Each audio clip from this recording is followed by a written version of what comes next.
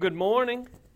Good to see you this morning. Thankful that you are here with us. If you have your Bibles, let me invite you to go ahead and turn with me two different places. We're going to spend the beginning of our time together in Isaiah chapter 61. So if you would turn to Isaiah chapter 61. But then we are also going to end this morning by looking at Luke chapter 4. So if you would, both Isaiah 61 and Luke chapter 4 this morning, those will be our texts.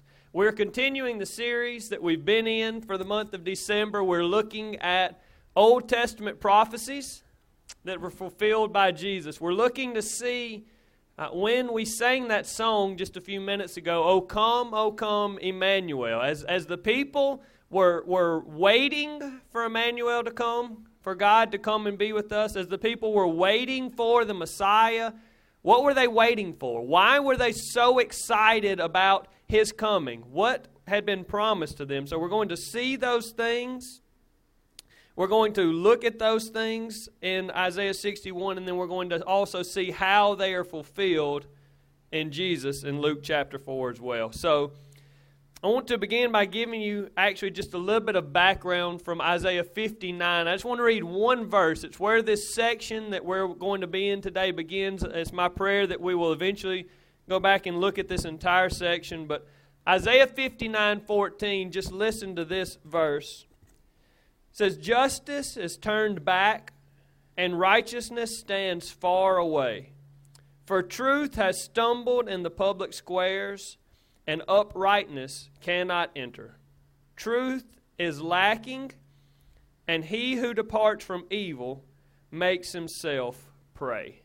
And that's prey, P-R-E-Y, as in one that would be attacked. And so the idea here is they're living in a time when justice is just turned away. There's no justice. When righteousness is far off, when truth has stumbled, and everything's bad. It reminds me somewhat of the text that we see just before the flood, when it's this idea that everything and everyone has turned to their own evil way. So righteousness and uprightness and morality, all of these things they're lacking, they're missing. So much so that it says that if you were to quit doing evil and start doing what's right, you're prey. You're basically a sitting duck in the world at this point in time.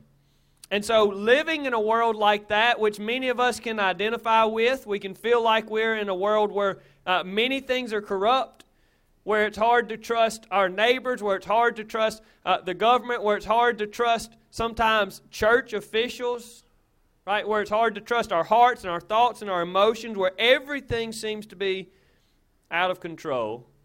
And so what promises were made to these people living in a time like that? And if you would, look with me in Isaiah 61 and we'll see that text. Isaiah 61, verses 1 and 2, the prophecy says this: "The Spirit of the Lord God is upon me, because the Lord has anointed me to bring good news to the poor. He has sent me to bind up the brokenhearted, to proclaim liberty to the captives, and the opening of the prison to those who are bound, to proclaim the year of the Lord's favor and the day of vengeance of our God, to comfort all who mourn." So from the broader context, and we don't have time to go through all of the context and all of the verses around this, so you'll have to take my word on this, or you can go back and look later. But from the surrounding context, we know that this person that's speaking in Isaiah 61:1 is the Messiah. Right? This is the promised one that is coming. This is the anointed one. If you were able to watch the lesson from this Wednesday night, the chosen one, the anointed one, the one that's been handpicked by God that was coming, the Messiah. This is the Messiah speaking. And so the Messiah is saying, when I come, these things are coming with me. When I come, these are the things that I'm going to do. So that the Spirit of God rests on the Messiah, and then we see these promises. And so what I really want us to spend a bulk of our time this morning doing is looking at these promises. And I want you to think deeply and for a long time about these promises that were given to people living in a corrupt and difficult time, that were living in a time when they were hurting and when they needed hope and when they needed help. These promises were made to them. So the Messiah is coming, and he says that the Lord has anointed him, the Lord has chosen him, first of all, to bring good news to the poor. Now, the poor here didn't just refer to people that didn't have very much money. Obviously, people that don't have any money in poverty would fit into this group. But the idea could be anyone that was beat down, anyone that was oppressed, anybody that had to do without, whether it was monetarily or physically had to do without things that they needed, or spiritually had to do without things that they needed. All of these people could fit into the category of the poor. And if you have ever needed something and had to do without it, if you have ever been oppressed or beat down by someone, then you understand that when you're in that place, you could use some good news. You could use something that would lift your spirit. And so the Messiah says, when I come, I'm bringing good news to these sort of people, to hurting people, to poor people. In this context, I just want to make sure that I'm clear. In this context, we would all fit into the category of being the poor. We have all dealt, if nothing else, at least spiritually, with doing without at some point in our life, of being in need. He's bringing good news to us, brothers and sisters. The Messiah then says that He has sent me to bind up the brokenhearted. We see that there in verse 1, to bind up the brokenhearted. Now, what does that mean, to bind up the brokenhearted? The idea of brokenhearted, we understand, right? Everybody understands what it means to have a broken heart. But I did hear a good definition from a scholar this week of this exact thing. He said, the word heart is so versatile a word that broken-hearted covers any and every human breakdown, from emotional prostration to conviction of sin. So he says here that broken-hearted, a lot of times we equate broken-hearted with like an emotional breakup, right? You've been dating somebody and they break up with you, or you have a dog and your dog dies and you're broken-hearted, and it's this idea of loss. But he's saying here that here the idea of broken heart is anyone that's dealing with any difficulty. Emotionally, you are tired, or you're worn out, or you feel like you just can't get anywhere and can't get anything done, or you feel like you have been lacking for love and affection and someone to care for you and to say kind things to you. If you are in those categories, if you are hurting in some way, if you've been oppressed by sin and the guilt and the conviction of sin in your life, then you would fit into the category of being brokenhearted. And to bind up the brokenhearted is the idea of like bandaging up a wound. And so when I read this text, I cannot read this text without picturing a mother. Of course, specifically, I always picture Amanda, and so I can picture just across the road there, one of the kids playing on their scooter or something and falling on the driveway and scraping their knee, and they're crying and they're hurting. And Amanda going to them, and her only desire at that moment is to try and make it better, right? To hold them, to console them, to go get a warm soapy rag to try and dot the place that's been, the skin's broken, and to try and help them not hurt. Or the picture of a parent with an older child, a teenager or a grown child that has just had a breakup, or that has just gotten the news that they've lost their job, or some other terrible news, and this mother just holding their child, just standing there and hugging them and trying to say things to give them peace in a moment like that. And that's this idea of personally, the Messiah personally coming to us that are brokenhearted to bind up our wounds. He says, I'm coming, and I'm coming to help you because you're hurting and you are having a difficult time. And I've been sent to try and make those things better. I have been sent to make those things better. And so I want you to just think for just a moment. I don't do this often in a sermon, but for just a moment I want to pause and I want you to think about that idea of God Himself leaving heaven to come here to personally come and attend to our broken hearts. To care about what's hurting you. To care about what has been wearing you down. That He came personally to attend to those things. He continues, he says, I'm coming to proclaim liberty to the captives and the opening of the prison to those who are bound. And so for us, this would be a little bit further off in thought. Not many of us have been captives who were bound, but the idea here would literally be people that were being restrained, right? Being restrained by all sorts of things. The immediate picture would be physically restrained, like you're in prison and the prison bars are restraining you from getting where you want to, or you have been kidnapped. These are people that had been in exile, that had dealt with exile, so they knew what it was like to literally be kidnapped, to literally be held captive. And so we see this picture here, the idea of He's coming for people that are being held captive to set them free. As if He's literally going to go to the prison and the people that are in the jail cells, He's going to open the door of the jail cell and say, you are free to go. Or the picture of the police showing up, of someone that's been kidnapped, and the police show up there, and they take the kidnappers into custody, and they say to the person, you are now free to go. You are not being held back anymore. The same language that's used here, we'll see that Jesus is going to use it with a different interpretation, because the wording could mean this as well, but it could also, it means opening the doors of a prison, but it can also mean opening the eyes of people that are blind. And if you could picture that, if you could literally imagine never having seen, not knowing colors, not knowing all of the beauty of nature, and then the moment that your eyes were open and you could see all of the things around us, that's the picture here. Messiah says, I'm coming to do that. If you're bound and in prison, I'm coming to set you free. If your eyes are darkened and you are blind, I'm coming to make it so that you can see. This is what the Messiah says He's coming to do. And in continuing with that idea of setting free people that had been enslaved, He says to proclaim the year of the Lord's favor.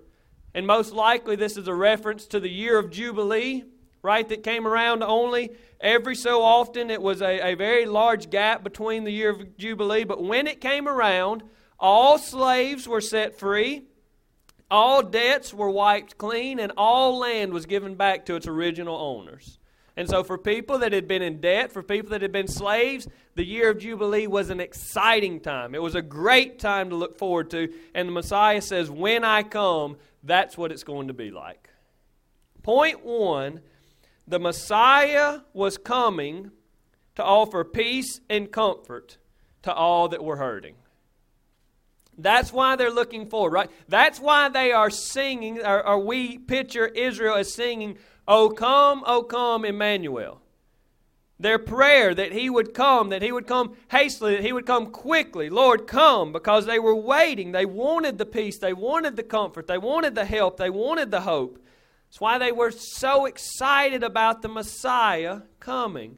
And if you've picked up, I go back and forth between saying when the Messiah came or when He was coming, or He did or He was going to do. And it's because it's both, right? In Isaiah 61, it was when the Messiah comes, but for you and me, it's the Messiah has already come. Right? They were waiting for the Messiah, but we have already seen His coming, and it's why we celebrate Christmas. So look with me in Luke chapter 4. I want you to see the fulfillment of these promises. These promises to set free people that are slaves, to bind up broken hearts, to proclaim the year of the Lord's favor. I want you to see these things taking place. Where is it that these take place? Where is it that good news is brought to the poor? And in Luke 4, beginning in verse 16, we see this. It's speaking of Jesus It says, "And he came to Nazareth, where he had been brought up. And as was his custom, he went to the synagogue on the Sabbath day, and he stood up to read. And the scroll of the prophet Isaiah was given to him. He unrolled the scroll and found the place where it was written." And this is what he read. "The Spirit of the Lord is upon me, because he has anointed me to proclaim good news to the poor.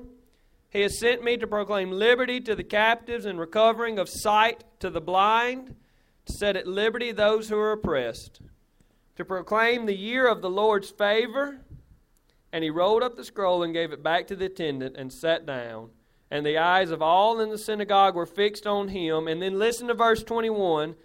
"And he began to say to them, 'Today this scripture has been fulfilled in your hearing.'" So what does Jesus do? Jesus walks in the synagogue, and he stands up to read, and they give him the scroll of Isaiah, and he goes to this specific text that we read just a minute ago. And he reads this. "The Spirit of the Lord is upon me.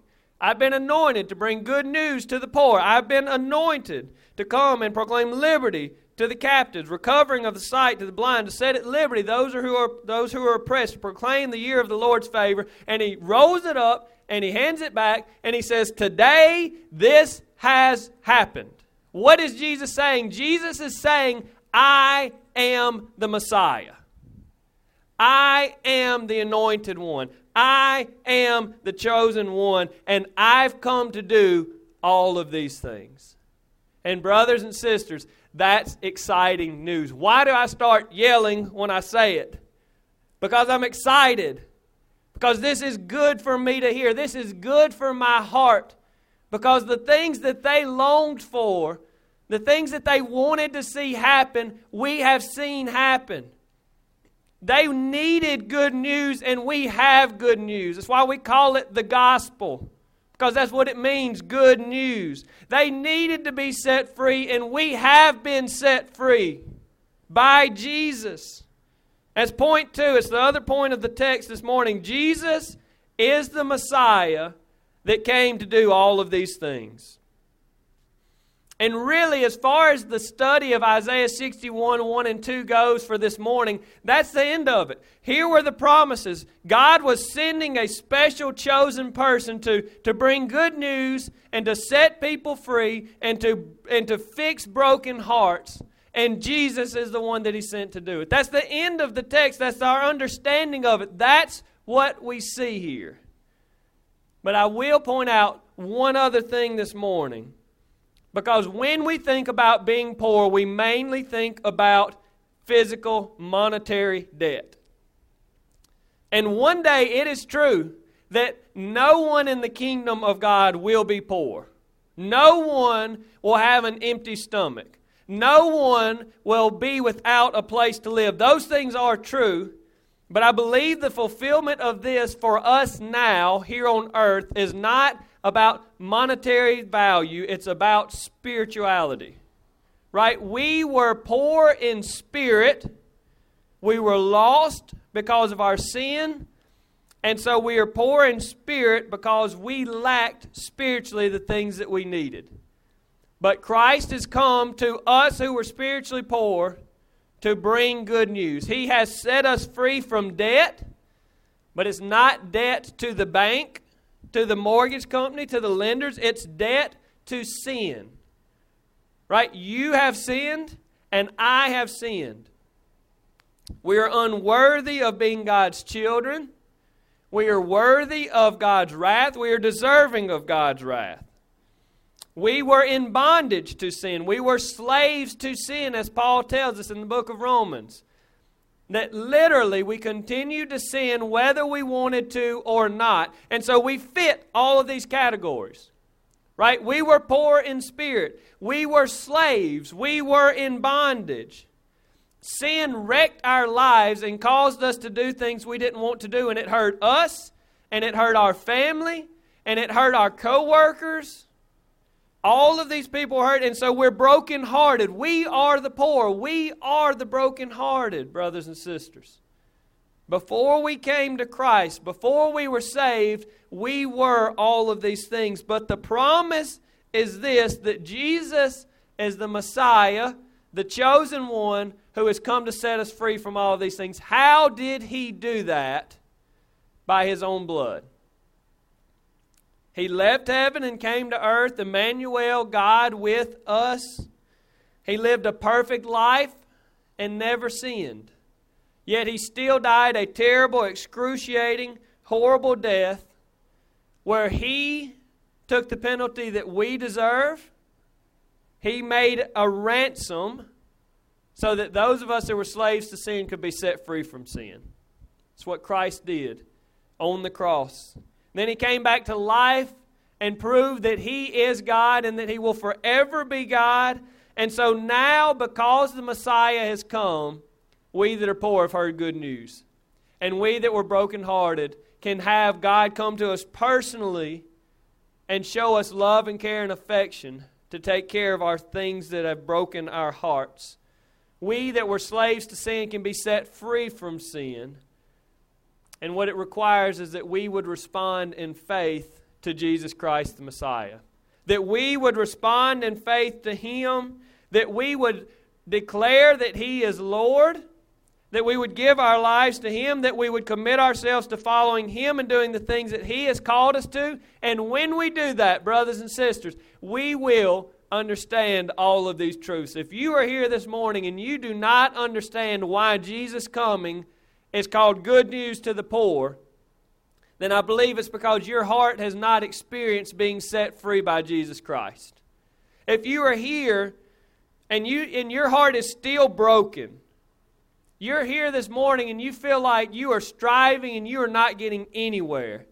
If you're here this morning and you are still a slave to sin, you find yourself sinning over and over, doing things that you don't want to do, and sin is just wrecking your life. Maybe you're here today and you still feel like you're blind, not in the sense of you can't see, but you just don't feel anything. You don't feel love.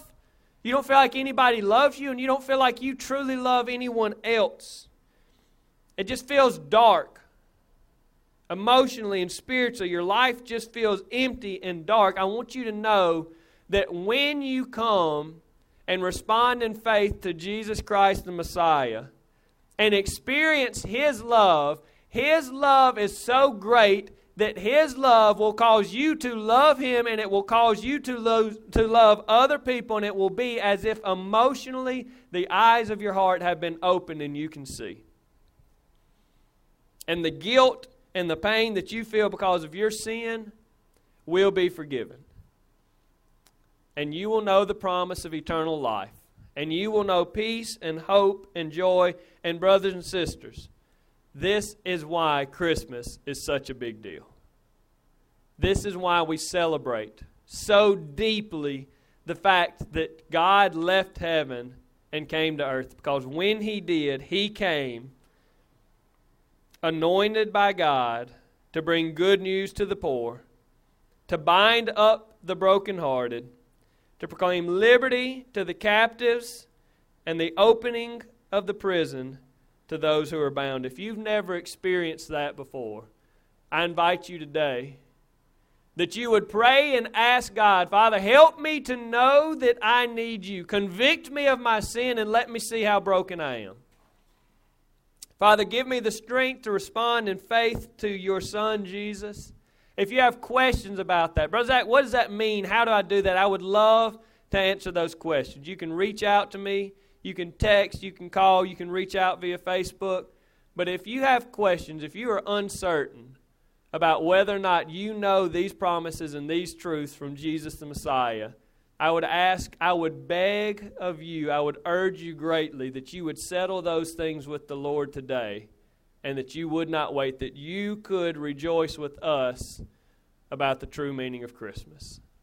If y'all don't mind, let's finish by praying this morning. Father God, You have been so good to us. Lord, that while we were sinners, that while we were enemies of You, while we were unworthy of Your Son and Your glory, that Jesus left heaven and came to earth to be God with us, to show us a perfect example of how to live, to bring good news, to bring freedom, to bring hope, to bring peace, to bring joy to those of us that were poor and broken and in need, in desperate need of those things. Lord, you have been so much better to us than we deserve. Lord, today as we sit here, we're reminded that Jesus is worth celebrating, that the things that He has brought to us are good things. Lord, that our life is immensely and eternally greater because of His presence here on earth, because of His perfect death, and because of His resurrection. So, Lord, I pray today that those that are here that know You, celebrate You. Celebrate what You have done and how worthy You are of our praise. And those that are here that do not know You, Father, that You would convict them of their sin, that You would call them in their need to respond to You. Father, that they would respond in faith and that they would also be Your children that know these promises. Lord, thank You for this opportunity to be together even in a different setting as we are. Lord, thank You for loving us when we were unlovable. In Jesus' name we pray. Amen.